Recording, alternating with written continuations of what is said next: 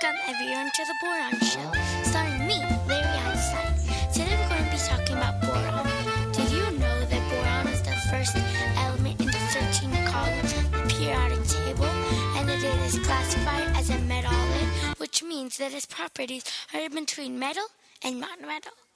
Also, the boron's atoms has 5 extrons and 5 protons. Did you know? Did you know? Well, good, because I just taught you something new. Can I get a round of applause? Thank you very much. Okay, so I have a question for you.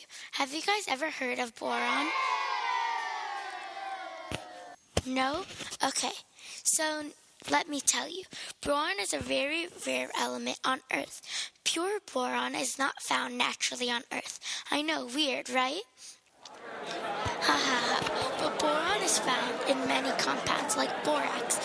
Quiet down, there's one more thing.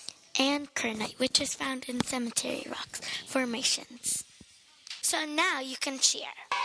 Enough. So next topic. Let's see. Oh yes. How is boron used to do? Most of boron that is found is eventually refined into boric and borax. We should call this show Learning About Boron. Okay, let's get back. So where was I? Oh, yes. Boric.